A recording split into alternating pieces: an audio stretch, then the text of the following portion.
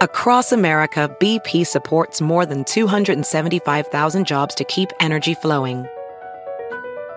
Jobs like building grid-scale solar energy in Ohio and producing gas with fewer operational emissions in Texas. It's and, not or. See what doing both means for energy nationwide at bp.com/investing in America. Hey everyone, it's Michelle Williams, and I love being able to share my story with you on my podcast, Checking In with Michelle Williams, where my guests and we get real as we share the ups and downs of our mental health journeys, and I'd love for you to join me. Hey, it's going to be your church and your turn up. So listen to Checking In with Michelle Williams every Tuesday, a part of the Black Effect on the iHeartRadio app, Apple Podcasts, or wherever you get your podcasts.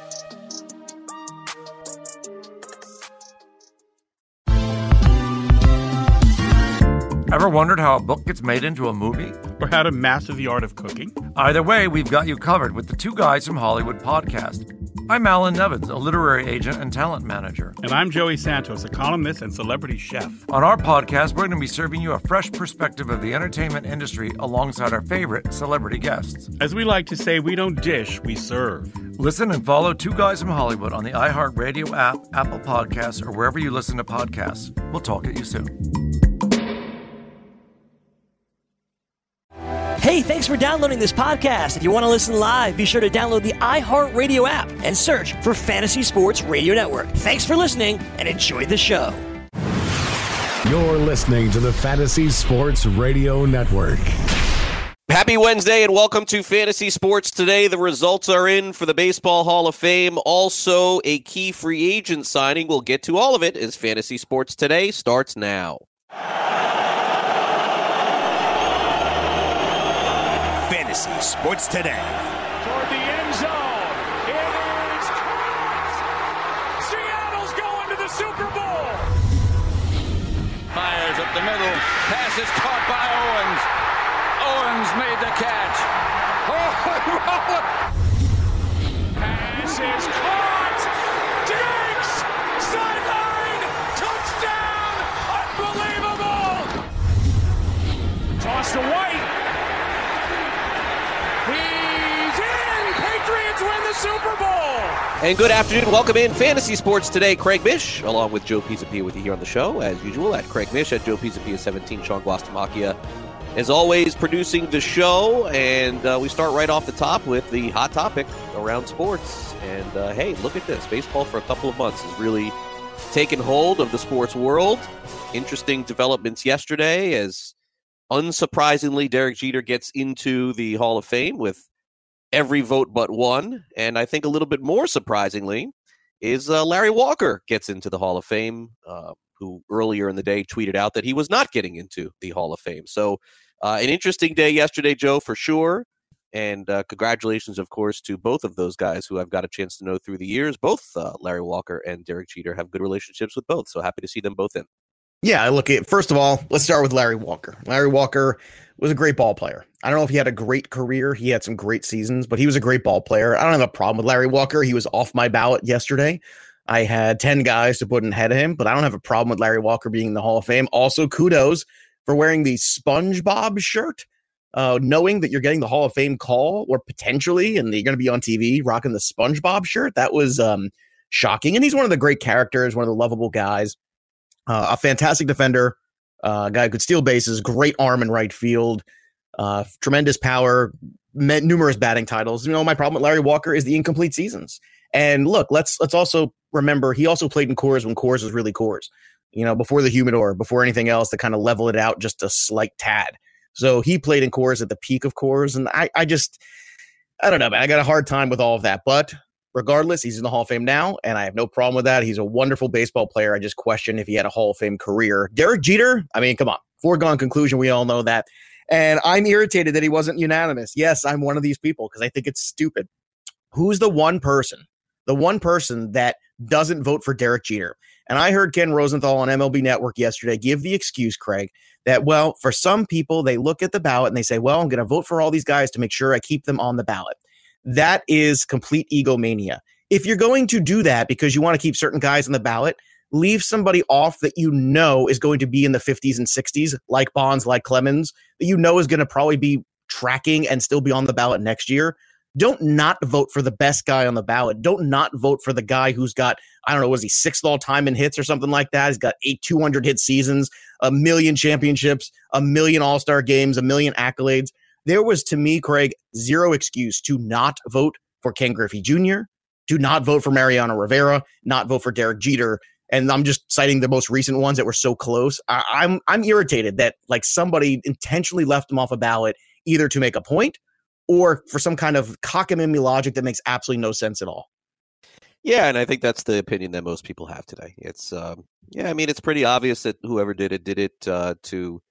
I mean, that's a nice story there. I didn't see that yesterday on MLB Network, but I mean, it could be the case. I can't rule anything out, but it just seems to me that somebody sent in a blank ballot is my guess. That's happened in the past, not wanting to put anybody in the Hall of Fame. But, realistically, I don't know what else there is to say. Like, I mean, the guy should have been 100%. Derek doesn't care, clearly. It doesn't matter to him and won't matter to him. And, I guess 5-10 years from now, if somebody is close again to getting 100%, then we'll look back and we'll say, wow, that guy should have, gotten 100%. Remember when Derek Jeter didn't get it? And I think that's probably the only time that we'll bring this up outside of when we find out who that guy is, because truthfully, of all the players that are even still playing in the game, it's going to be easy to poke holes at just about all of them. Like, I mean, the only one, I mean, you think about ballots in the next 10 years, Joe, and we can certainly get into this, but there's going to be a problem with everybody. Like, I don't think there's a clear-cut guy that you would say that, you could see somebody not voting for this guy. So, I mean, I don't look, exactly. I think the unanimous Hall of Famers are a very, or the ones that close to it are a very unique group. Tom Seaver, right? Johnny Bench had been very close for a while. Trying to think of some of the other ones that were in the high 90s, but like the Griffey, the Jeter, these guys, Mariano, it's just a no-brainer. I mean, if they are not a Hall of Famer, I don't know what is. And you're right, it's clouded a little bit because of this era that we're now having to look at. But next year's ballot, the guys who are coming on it, the Tim Hudsons of the world, are not Hall of Famers. He is the best name of that bunch coming on. I was pissed off that Paul Konerko was one and done on the ballot. I thought that was a travesty when you look at his stats compared to a lot of other guys. And guys that are still on the ballot getting votes. And I'm looking and I'm like, really? That's just absurd. That's people who just didn't do their homework about the Hall of Fame and numbers and where people really stack up. And I don't know, Craig. I mean, next year you have a potential. Again, it's a potential of Schilling, Bonds, and Clemens all going into the Hall of Fame, because I don't think you want to put Curt Schilling in as a standalone if you're the writers, because that's not the greatest thing either. Imagine what that scene is going to be or not be at Cooperstown that year. That's going to be a fascinating thing to see.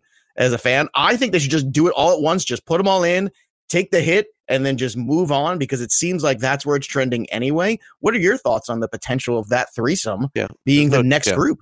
No chance of that happening. None. It will be. I mean, there's a chance that Schilling gets in next year, but Bonds and Clemens will not. And then in their 10th year, I think that there's a pretty high probability that both will get in, because the writers will feel at that point, hey, we've made these guys wait 10 years. That's the punishment. And that's it. So that's the way I think it'll go down. I don't think there's any chance next year of them getting in. None. In terms of 100%, I mean, is Ichiro as close to 100% as it should get? I mean, in my opinion, I mean, did you? Somebody could poke holes at him. Somebody poke. What's the hole? He didn't hit enough home runs. He could hit a home run anytime he wanted. Yeah, but I mean, look again. There'll probably be 5 people that don't vote for him. Ichiro is also not necessarily the most media-friendly guy, and that's fine. Who cares? It's not a media award. It's the Hall of Fame. But that's the bottom line. Is I just don't think. I know you're right. Mike Trout will be in 50 years, whatever that is. But that's it. Like, I don't think that they're. I mean, I know who the Hall of Famers are. Albert Pujols is a Hall of Famer. Miguel Cabrera, Verlander is a Hall of Famer. Miguel Cabrera, Pujols, Miguel Cabrera, again, right, but they're not going to be 100%.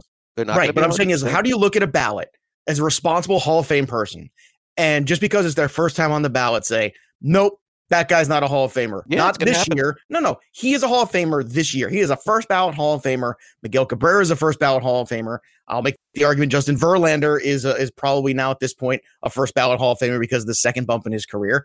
And we can continue on with this, but man, like, it just irks me because it's people who don't take this seriously or put themselves and their own opinions over facts, and I hate that. It is the absolute worst.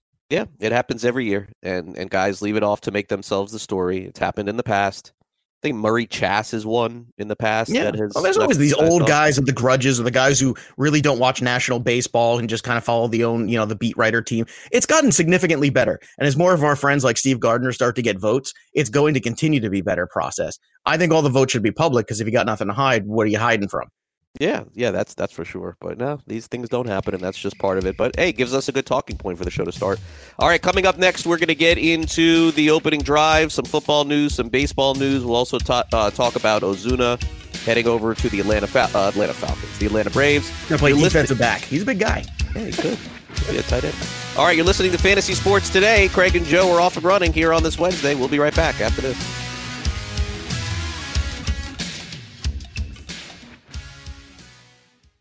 DailyRoto.com. Learn from the game's best DFS players. We don't just give you premier advice, we play every day. All major sports, all year round, we never stop. Industry-leading DFS tools and custom projections. And now, the DailyRoto.com Optimizer. In minutes, build and optimize lineups for cash games and tourneys. Learn from the game's best DFS players. Join DailyRoto.com. Hey everyone, it's Michelle Williams, and I love being able to share my story with you on my podcast, Checking In with Michelle Williams, where my guests and I get real as we share the ups and downs of our mental health journeys, and I'd love for you to join me. I'm still on my own journey, but I want to be transparent with you, because as I was posting all the highlights of my life on social media, I was breaking down. And too many people fall victim to the picture-perfect image of the high life, so I created a space to discuss the good and the bad. We can laugh, man, we gonna learn, and most of all, I hope to inspire you to go on this journey with me to better mental health. This is gonna be your church, your turn-up, and everything in between. So join me on my podcast, Checking In with Michelle Williams, a safe space for every kind of person. Listen to Checking In with Michelle Williams every Tuesday, a part of the Black Effect on the iHeartRadio app, Apple Podcasts, or wherever you get your podcasts. Have you written a book and need some insight into what comes next? Or are you passionate about cooking and want to know how to make it your career? Or maybe you just want to hear insider stories about the entertainment industry. Either way, we've got you covered with the Two Guys from Hollywood podcast. I'm Alan Nevins, a literary agent and talent manager. And I'm Joey Santos, a columnist and celebrity chef. And on our podcast, Two Guys from Hollywood, we bring our expertise to the table with, of course, delicious cocktails and all kinds of recipes for you to try at home. So grab a drink and join us. We've got a wide range of celebrity guests and Hollywood insiders to discuss pop culture, publishing, and entertainment. And we'll provide you with an unfiltered and sometimes brutally honest show about Hollywood. As we like to say, we don't dish, we serve. Listen and follow Two Guys from Hollywood on the iHeartRadio app, Apple Podcasts, or wherever you listen to podcasts.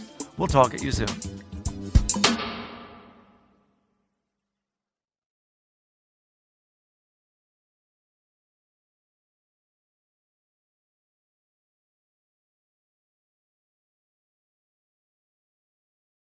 Then he pivots, fakes, chucks the big bomb halfway down the field to our hopefully still wide open tailback. I call it Fantasy Sports Today with Craig Mish and Joe Pisapia. Fantasy Sports Today presents first play from scrimmage. The opening drive. The first play of the game. Caught the opening play and all the way for a touchdown.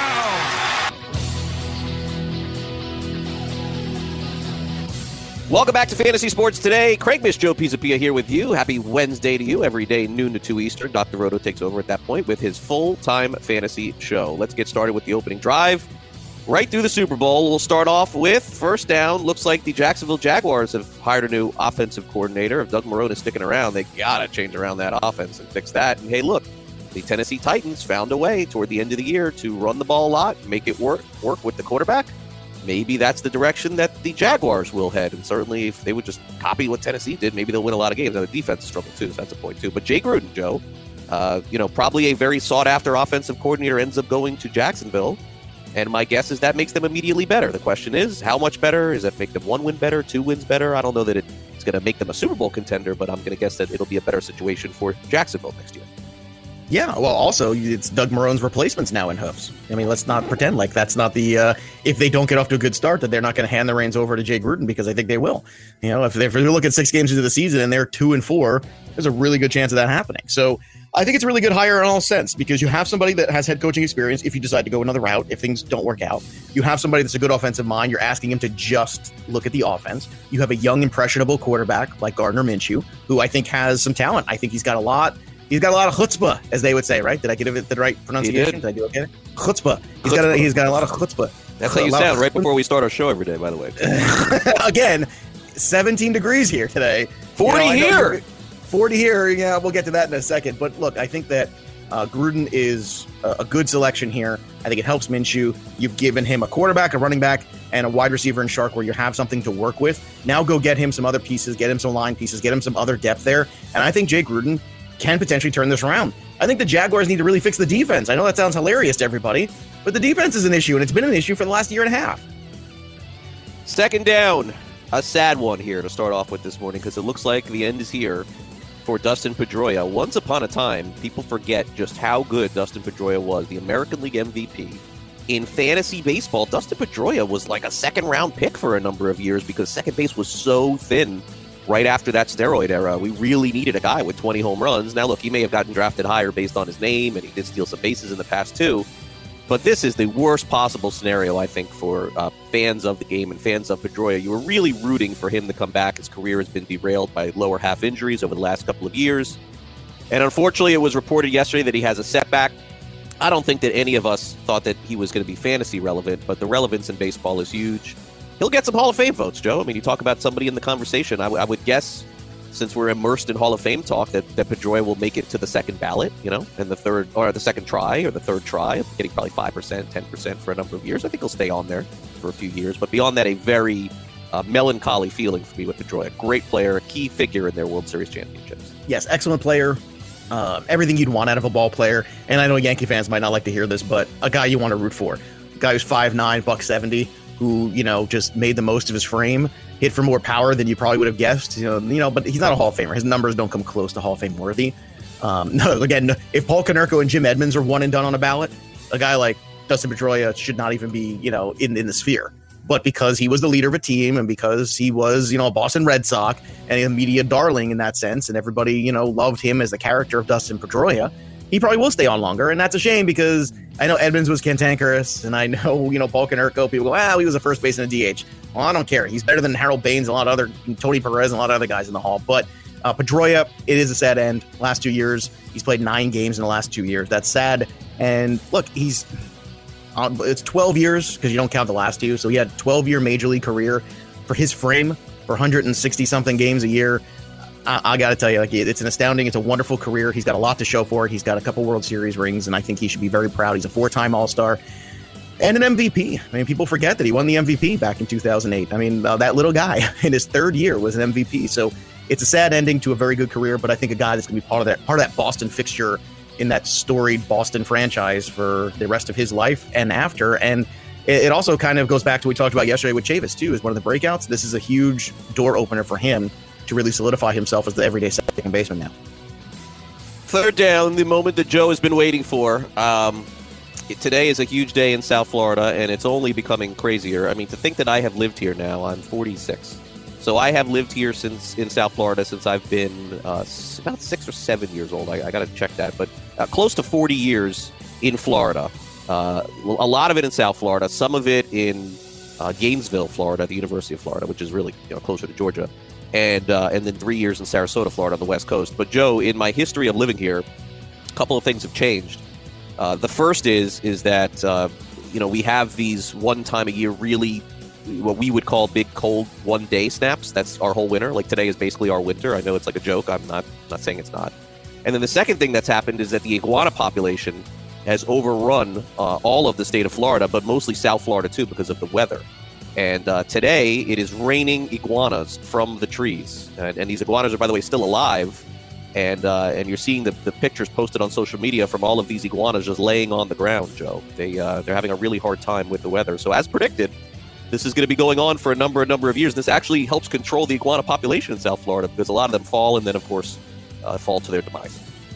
Fall to their So, I mean, I guess my question is, how does the iguana population survive? If it hits this, I mean, what's the percentage of them that die? And that's a very good question, Joe. Who are the ones that don't? Yeah, I need more scientific. That was my big question before we started. I looked into this a little bit yesterday. Of course, they project that it's only about 15 to 20% of the population perish, and most of them are of the younger kind, of ones that are a year or less, because they can't handle the cold. The bigger ones, the little bitty iguanas, because their bodies aren't big enough to absorb the cold. But still, potentially a 15 to 20%, keeps it under control until next year. Like, if we didn't have this happen next year, it would be a huge problem. But it keeps happening. Also in Florida, little known fact here too, is that if you have iguanas that are bothering you or in your house or whatever, that you can legally dispose of iguanas too. They've allowed that to keep the population under control as well. I bet. What do you mean? You mean legally dispose of the dead ones that freeze, or the alive ones as well? That's correct. Or I can get my sword out because I live in Florida. There you have it. And I could just have at it. We can rent you for a day. Yes. Yeah, I can have like a whole iguana extermination business. Do you call, like, have you had an iguana in your home? We have not one in. No, you get the lizards. You get the geckos. I know that. Oh yeah, all the time. But we have them right outside the house, but not actually inside the house, because they're big, Joe. I think I sent you one video about them running around a baseball field. No, I think you said it, but you never sent it to me. I did never send that? No. I'm promised all these iguana pictures and iguana videos. I mean, you got. It's a shame you can't eat these guys. We could easily have great meals. I mean, it's readily available, but no one's eating iguana. If you think somebody in Florida is not eating iguana, I think you're wrong. I think Florida Man next week will determine that answer for sure.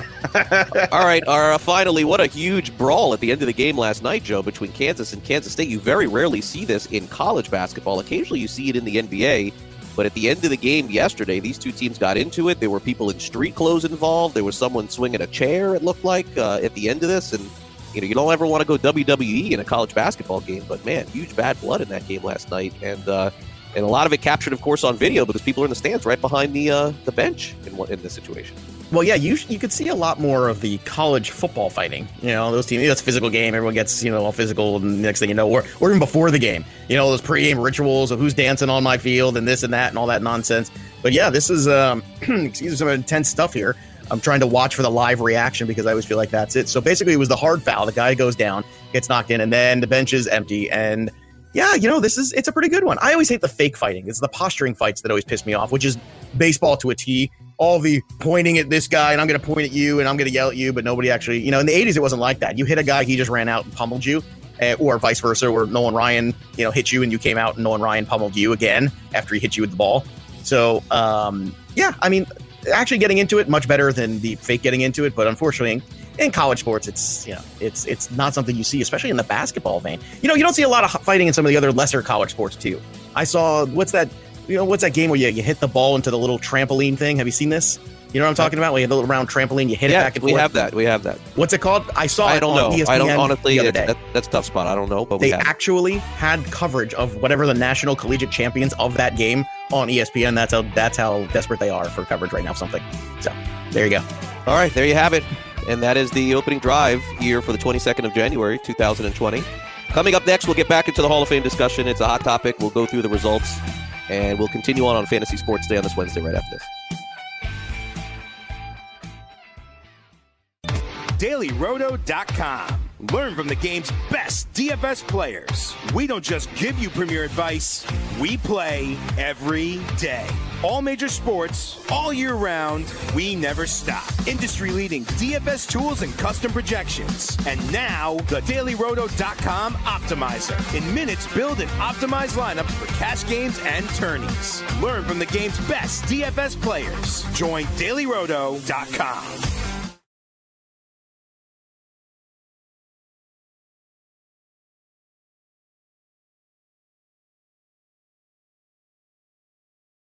Fantasy Sports Today with Craig Mish and Joe Pisapia.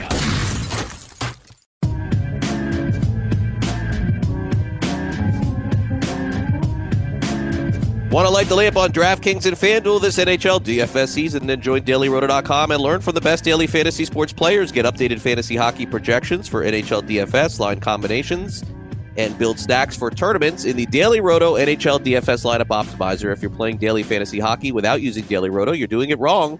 Enter promo code ACTION for a 10% discount. That's promo code ACTION for a 10% discount DailyRoto.com, that's where millionaires are made. And welcome back. Craig and Joe here with you until noon. And yesterday it was a great day for a couple of guys that get into the Hall of Fame. Of course, that is Larry Walker and Derek Jeter. But for a lot of others, it's basically another time to wait for another year.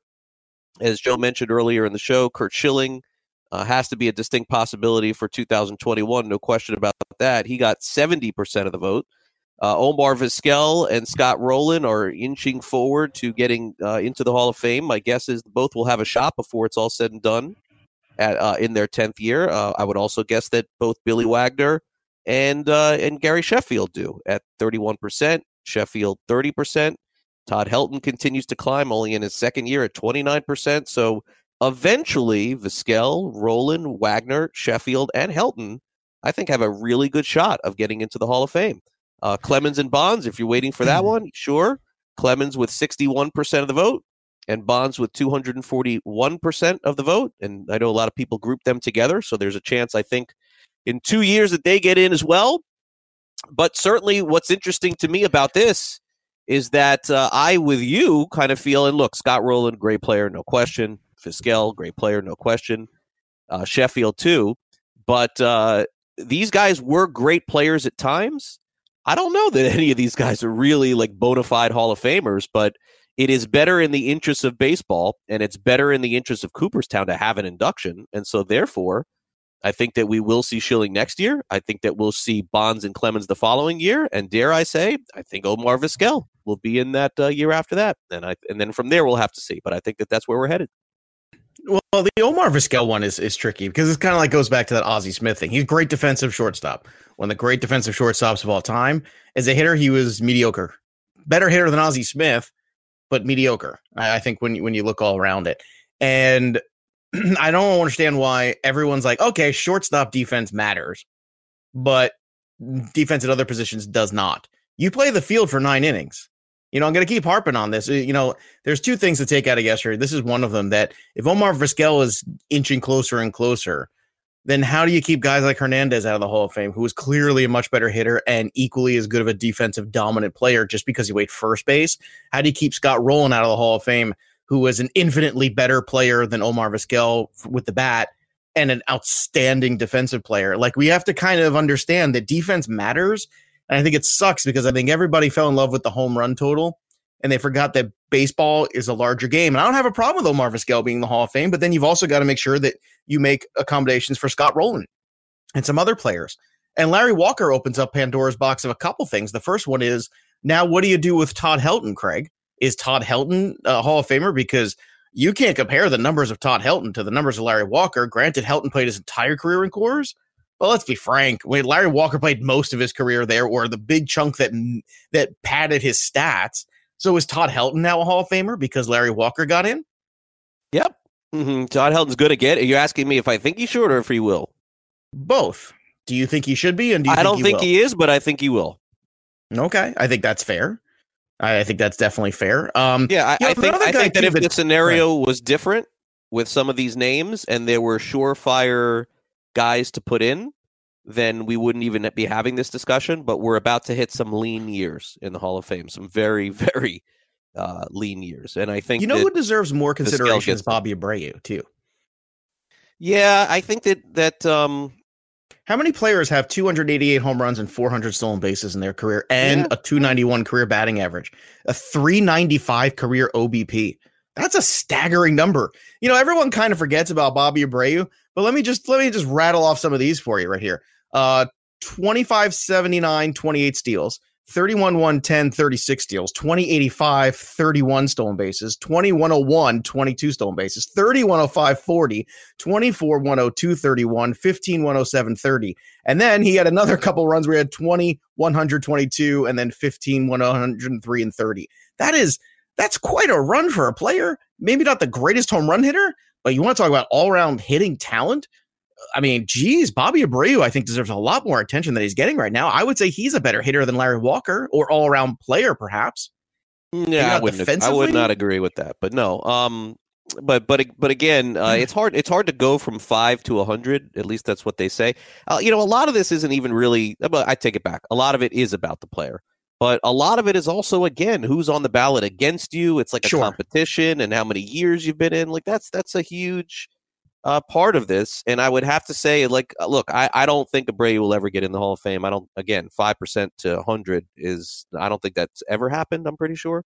But, certainly maybe get the end 40% is a possibility. But you know what's happening? You said it a couple segments ago. You said we're coming up on a couple lean years. Yeah, but by the time years, all of a sudden we start to look at guys differently, and you start to look at the Purple Eye Levins of the world differently, and you go, you know what? Because you keep staring at their names, and when there's nobody else to look at, you start going, look at Bobby Abreu again, and you look at where he ends up. I mean, comparably, like I said, how many players have 300 home runs and 400 stolen base? I mean, that is a very elite group. You and I both know that. But they don't value stolen bases anymore like they used to. That's the key.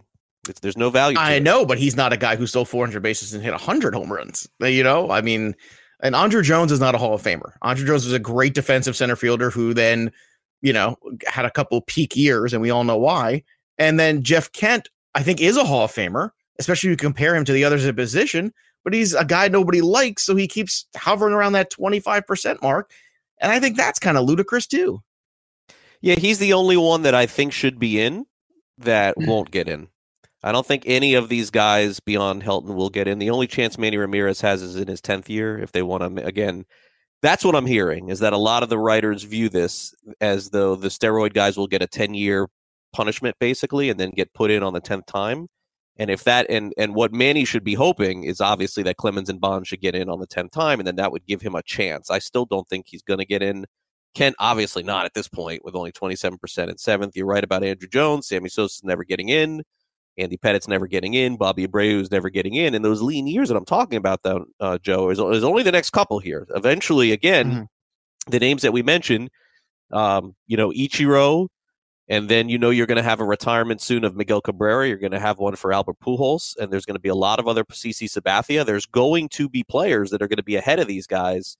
And so, for example, if Sheffield and Wagner and Rolen were in their 7th try, they would have a really good shot of moving up because there's not a lot of guys the next couple of years. But I think that by the time they roll around to getting close to 60%, at that point they may get bounced. But it's always an interesting conversation, and especially because these are guys that I have covered. I've gone from a scenario where they were ones that I watched for a long time to now a lot of guys that I've covered, which makes it even more interesting for me because I'm able to have two different perspectives. Too. No, I mean, if not a bad, I would not let anything hold my personal opinion back on a player. Well, that's good. You're better than a lot of other people who would have that opportunity. I'm trying. You said something yesterday about the steroid guys and guys getting popped. When it was a rule and a guy's not. I can't even remember because it's such a blur. Did Jason Giambi ever technically get suspended for steroids? No, but he apologized and said he did it. He did. So if he never got actually, I know he apologized for it or whatever it is. How does that put him in a different universe than Gary Sheffield? Because statistically speaking, Jason Giambi certainly is a guy worthy of Hall of Fame consideration. He was one and done on the ballot. So I think this is Sheffield had a career before that. That's the key. Okay. All right. That's fair.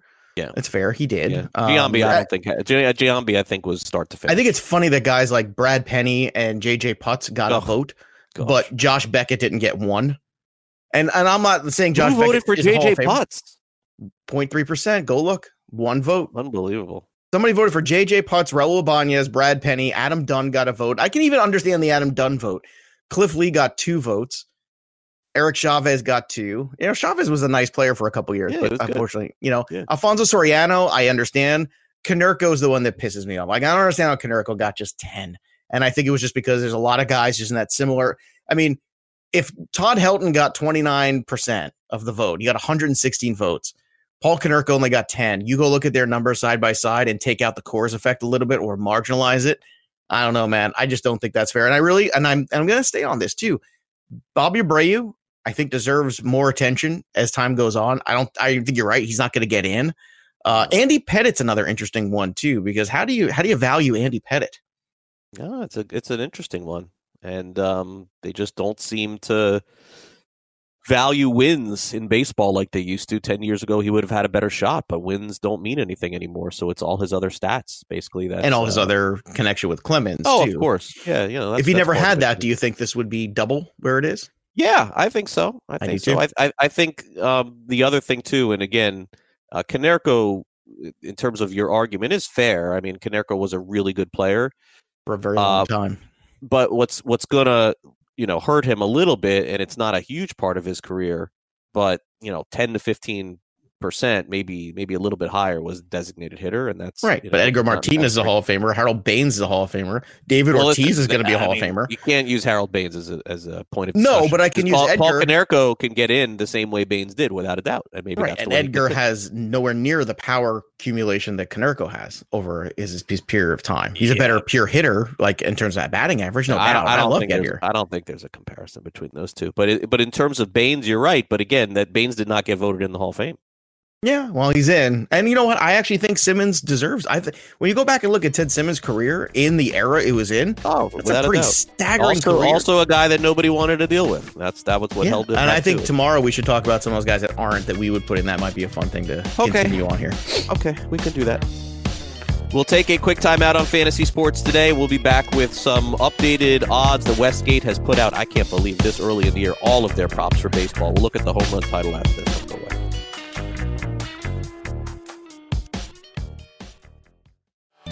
DailyRoto.com. Learn from the game's best DFS players. We don't just give you premier advice, we play every day. All major sports, all year round, we never stop. Industry-leading DFS tools and custom projections. And now, the DailyRoto.com Optimizer. In minutes, build and optimize lineups for cash games and tourneys. Learn from the game's best DFS players. Join DailyRoto.com.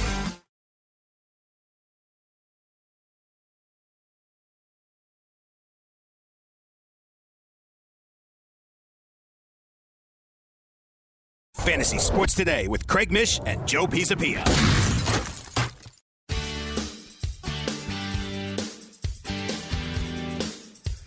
All of the odds are out. Yeah, this is a little hard to follow on this graph here, so trying to. Hard about it, Joe.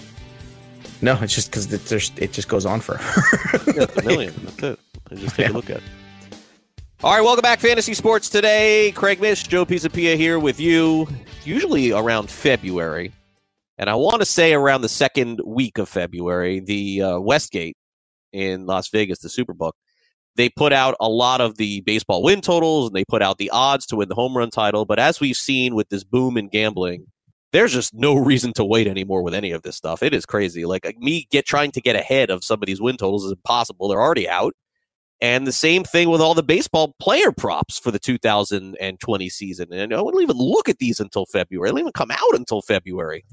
But they're out, and it's early. And so over the next week or so, we'll start to dive into some of these. And what we're going to go through today is the 2020 home run title in Major League Baseball. And certainly the landscape of the home run title has changed pretty significantly, as we have players such as Juan Soto, who is a 10-1 to win the home run title. And if I'm not mistaken, I think that he is as much as a favorite of anybody else involved in the odds. He's 10-1.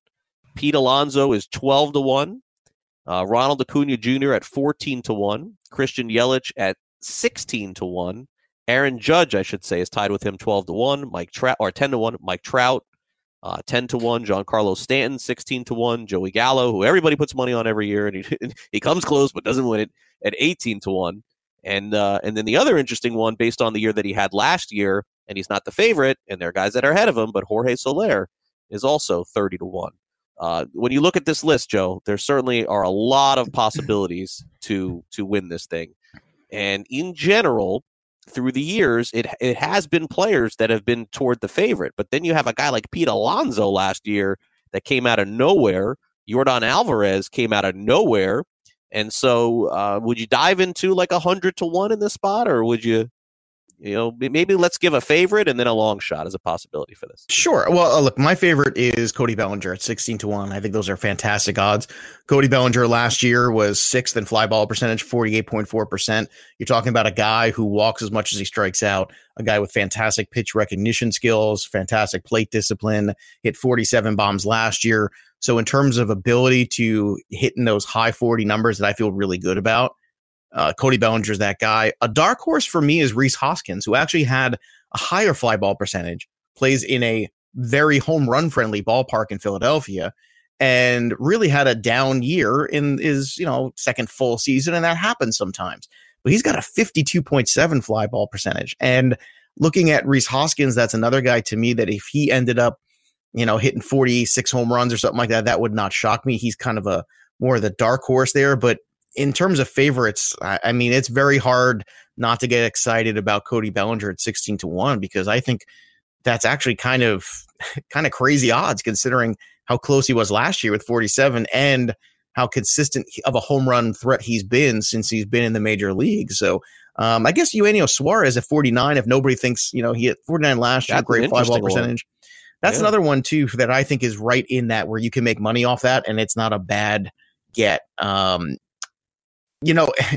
don't love this, but this was a guy that we were talking about last night on a podcast, was Renato Nunez, who has a ton of power, and a power that you can look at it and you look at the splits. He actually hit the same amount of home runs on the road. So it's not just Camden Yards power. 1,000-1. That's kind of a fun one to throw $10 on. That's not impossible because people are going to pitch to him because, they don't have to worry about, moving around stuff. Like, nobody's afraid of him necessarily, but at the same time, he could be like that Chris Davis type guy that kind of sneaks up on you and ends up hitting 40 bombs. Yeah, I think that this is always fun. And again, it's like bankroll wise, this is not something that I would put, I don't even think $500 on. Like the most I would do is like $100 on something like this because it's so random and there's so much variance involved. Where do you stand on Stanton this year? Where is your opinion on him? I think that he is arguably still remains one of the most polarizing players.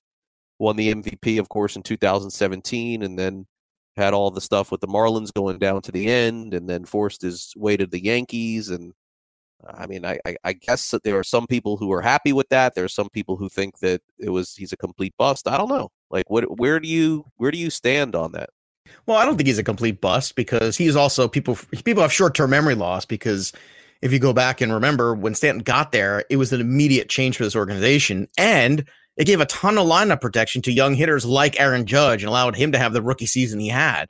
And eventually guys like Torres come through and some of these other young players they've had come through the last couple of years, and Sanchez is another one. So my thing is, what's the ADP? What's the price? He's going in that same range right now in NFBC as Chris Bryant, as Eloy Jimenez, as Eugenio Suarez, Manny Machado. And I think a lot of those guys I like better just because you're talking about hitters that I feel like are going to be on the field more.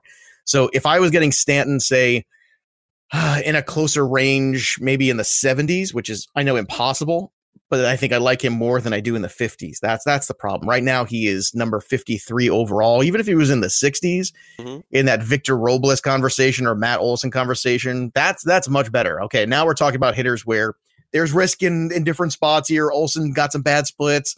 Stanton's a terrific power hitter, but he's never on the field. And I think you have to keep in mind also what format you're playing in head-to-head, and I do a lot more head-to-head than you do.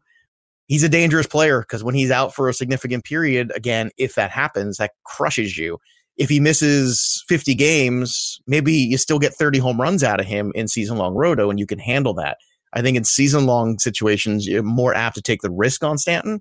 Where do you stand with Mr. Stanton this year in terms of value? Do you think he's going too high in NFBC, or is that about right for the upside? Yeah, I mean, he's too difficult to project, I think. Which is interesting to me because as an analyst, you're doing disrespect to anyone in the industry by saying you think he's going to be great or you think he's going to be bad because no one really knows. He's been that injured over the last couple of years. I think the better question is, do you think that Stanton is more likely to play 150 games or 50 games this year? I think that's. I mean, no, I'm serious. That is more of where you should be on. Like, I think what you do is I think you have to bid for something in the middle. And that's I don't think why you it's so can. difficult. I don't think you can count on 150 games. How can you? I don't think you can either. He's going right now in the Black Book where we have him. Jorge Soler, Giancarlo Stanton, Max Kepler. That's the grouping he's in. Sounds right. Now, who would you take if you had those three on the board? Let's just say standard 5x5 roto. Would you take the big year off Soler? I take would you Kepler. take Kepler? I think I like Kepler a lot. Bats at the top of that lineup, right? I think I would take Kepler. Yeah. There's some deep stats on Kepler that are struggling a little bit. In terms of BABIP, in terms of, some career number, that last year could be a bit of an outlier. But you're right. He does it at the top of that order. It's a great order. I know in the second hour, we're going to talk about some of the best lineups in baseball and the ones you want to have fantasy shares of because it does make a huge difference. But Stanton is right in that group for me. And I think I agree with you. I think Soler and Kepler are kind of guys that you can make those arguments over Stanton. Stanton is like right in between the two of them. But man, it is difficult. It really is because what the upside is in terms of power. And I know some people just can't quit him. But I think he's also one of those players that if he's burned you in the past, you are much less apt to draft him. Yeah, I think I'll probably not take the chance, but I can understand the draw. The only difference is for me is that when Stanton, so we are 3 years, 2018, 2019, yeah, kind of 3 years removed from that season where he hit 60 or close to it. I think that the draw was, wow, I have a chance of getting a guy to have 60 home runs. But with the way that since 2017 the ball has jumped, what are you really chasing there? You can find a lot of guys with 35 or 40, and you're right. You're simply just taking a chance that he hits an extra 15, and I don't think that there's any reason. Here's another reason. Risk. Almost 50 picks later at 96 overall, Nelson Cruz. Nelson Cruz is going to have power. Nelson Cruz is going to have probably a little batting different average in a roto league where you got to put him in. Yeah, utility spot. But so what? You got to put somebody at utility. Yeah, I'd rather be great. There's a difference. There's a difference of not having a position player and clogging the U. There definitely is. Okay, all right. Here you go. How about Eddie Rosario at 90? What? How many did he hit last year? 37. Yeah.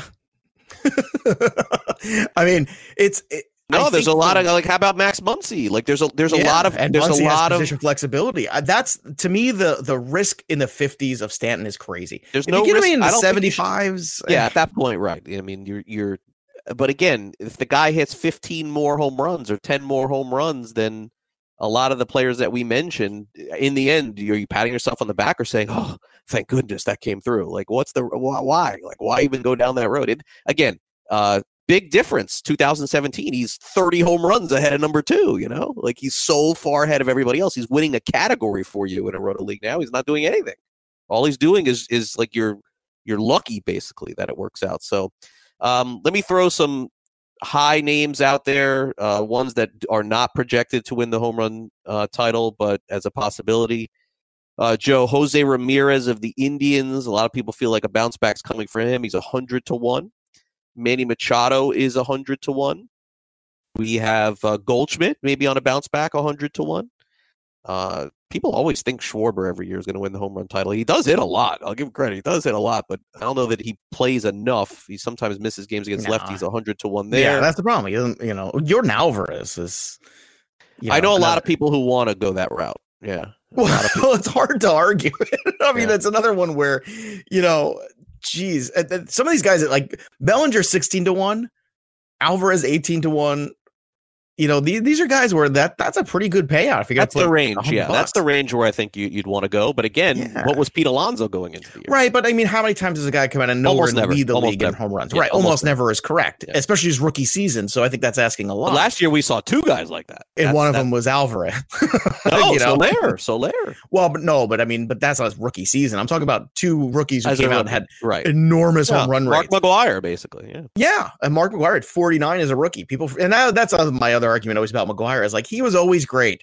Mark McGwire had devastating back injuries that he could not move. He couldn't get on the field, and that's what led him down the path it led. And I'm not absolving him. I'm just saying there's a reason. But Soler at 30-1 right now, is actually that's not terrible either, because talk about that's the wager of all, like buying in on a player after a great year. That would be fascinating to see, especially in that ballpark, which is not a very home run friendly ballpark. We will have more discussion on some baseball coming up in just a couple minutes. We got the best of the first hour next. And then coming up in hour number 2, Marcell Ozuna signs with the Braves. We haven't even gotten to that. So plenty more to come. You're listening to Fantasy Sports Today with Craig and Joe. Don't forget, like and subscribe to the show. If you're listening on iTunes or Android, also over on Stitcher, you can listen as well. And we continue our conversation. Coming up next, it is the best of the first hour. Hour number 2, straight ahead, more fantasy baseball discussion, more odds, everything that you would expect this time of the year as FST continues. Craig and Joe, back after this. Don't worry.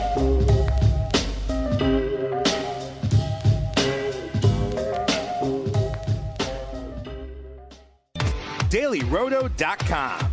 Learn from the game's best DFS players. We don't just give you premier advice, we play every day. All major sports, all year round, we never stop. Industry-leading DFS tools and custom projections. And now, the DailyRoto.com Optimizer. In minutes, build and optimize lineups for cash games and tourneys. Learn from the game's best DFS players. Join DailyRoto.com.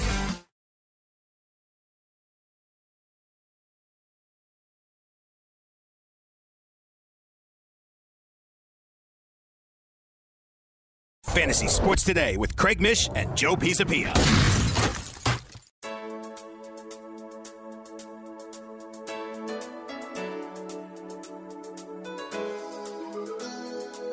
Welcome back to Fantasy Sports Today. As we wrap up the first hour of the show, here's what you missed.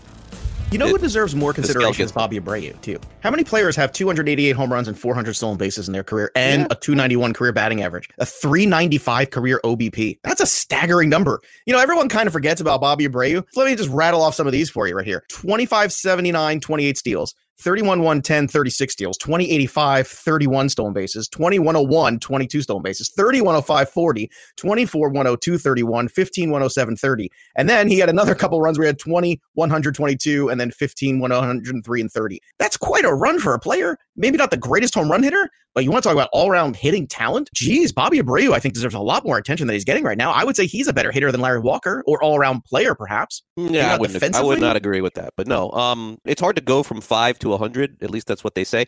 A lot of this isn't even really, I take it back. A lot of it is about the player. But a lot of it is also, again, who's on the ballot against you. It's like a competition and how many years you've been in. Like, that's a huge part of this. And I would have to say, like, look, I don't think Abreu will ever get in the Hall of Fame. 5% to 100 I don't think that's ever happened, I'm pretty sure.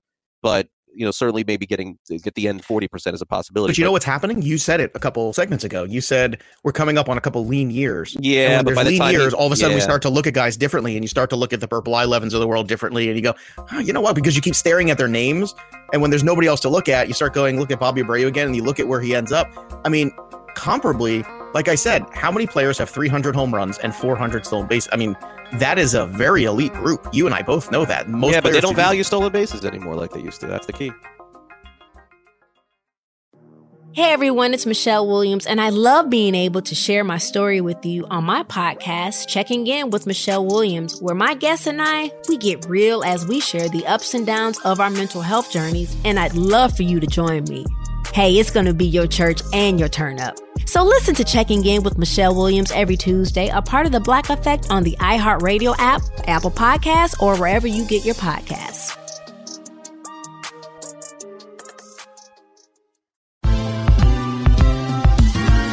Ever wondered how a book gets made into a movie? Or how to master the art of cooking? Either way, we've got you covered with the Two Guys from Hollywood podcast.